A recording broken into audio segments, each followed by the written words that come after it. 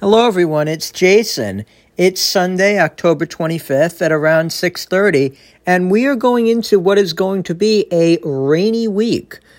So we've got a warm front slowly creeping northward across our region. It's going to result in some light rain tonight, and the rain may have trouble reaching the ground at first because there's some dry air aloft. When this happens, we call it Virgo. We see it on radar, but it doesn't actually fall to the surface. The dry air, though, will eventually recede, and light rain will overspread the region through the course of the night and persist into Monday morning.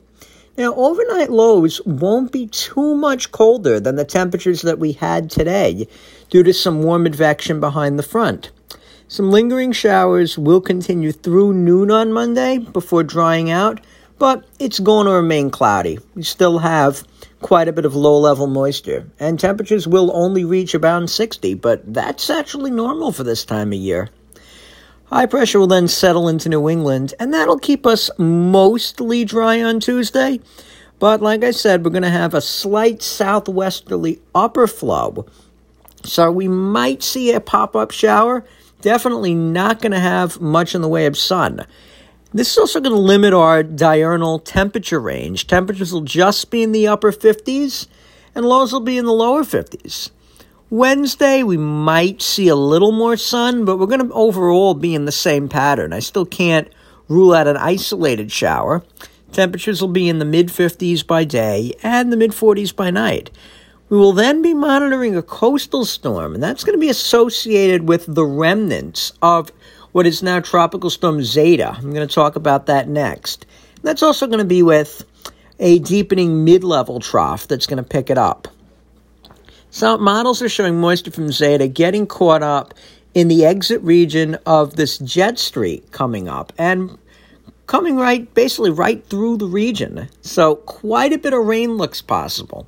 About 1 to 2 inches is going to fall from Thursday afternoon through Friday afternoon. And at this point, we've pretty much made up our rainfall deficit. This rainfall is going to be spread out over about 24 hours. But still some nuisance flooding is possible, especially Thursday night. This is going to come in 2 slugs, one late Thursday into Thursday evening, and then another early Friday with the upper trough itself. So as I said before, we're monitoring Tropical Storm Zeta. It's a minimal tropical storm right now, with winds of about 40 miles per hour, and it's centered a few hundred miles south of Cancun. The cloud pattern isn't well organized, but the system is managing to produce deep convection, especially over the southern portion of its circulation. That's making the storm center difficult to locate, and that also leads to an increase in the uncertainty in the track, because the models can't exactly pinpoint where it is at this moment in time. So we're going to watch an area of high pressure near Florida. That's going to put this system on a general northwestward motion over the next couple of days and bring the storm across the Yucatan. Looking at Zeta's favorable outflow and the high heat content of the water in the Caribbean, and this storm should certainly become a much stronger tropical storm, or it might become a Category 1 hurricane before it gets to the Yucatan, and it'll likely maintain hurricane strength for a short while in the southern Gulf. But we are getting deeper into hurricane season, almost towards the end. So I shouldn't be surprised we're going to see an increase in southwesterly shear and cooler waters.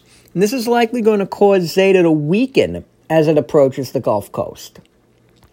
So this fall time, it's this transitional period where we have cooler air masses sinking south and, more importantly, upper troughs from the mid-latitudes dropping into the tropics.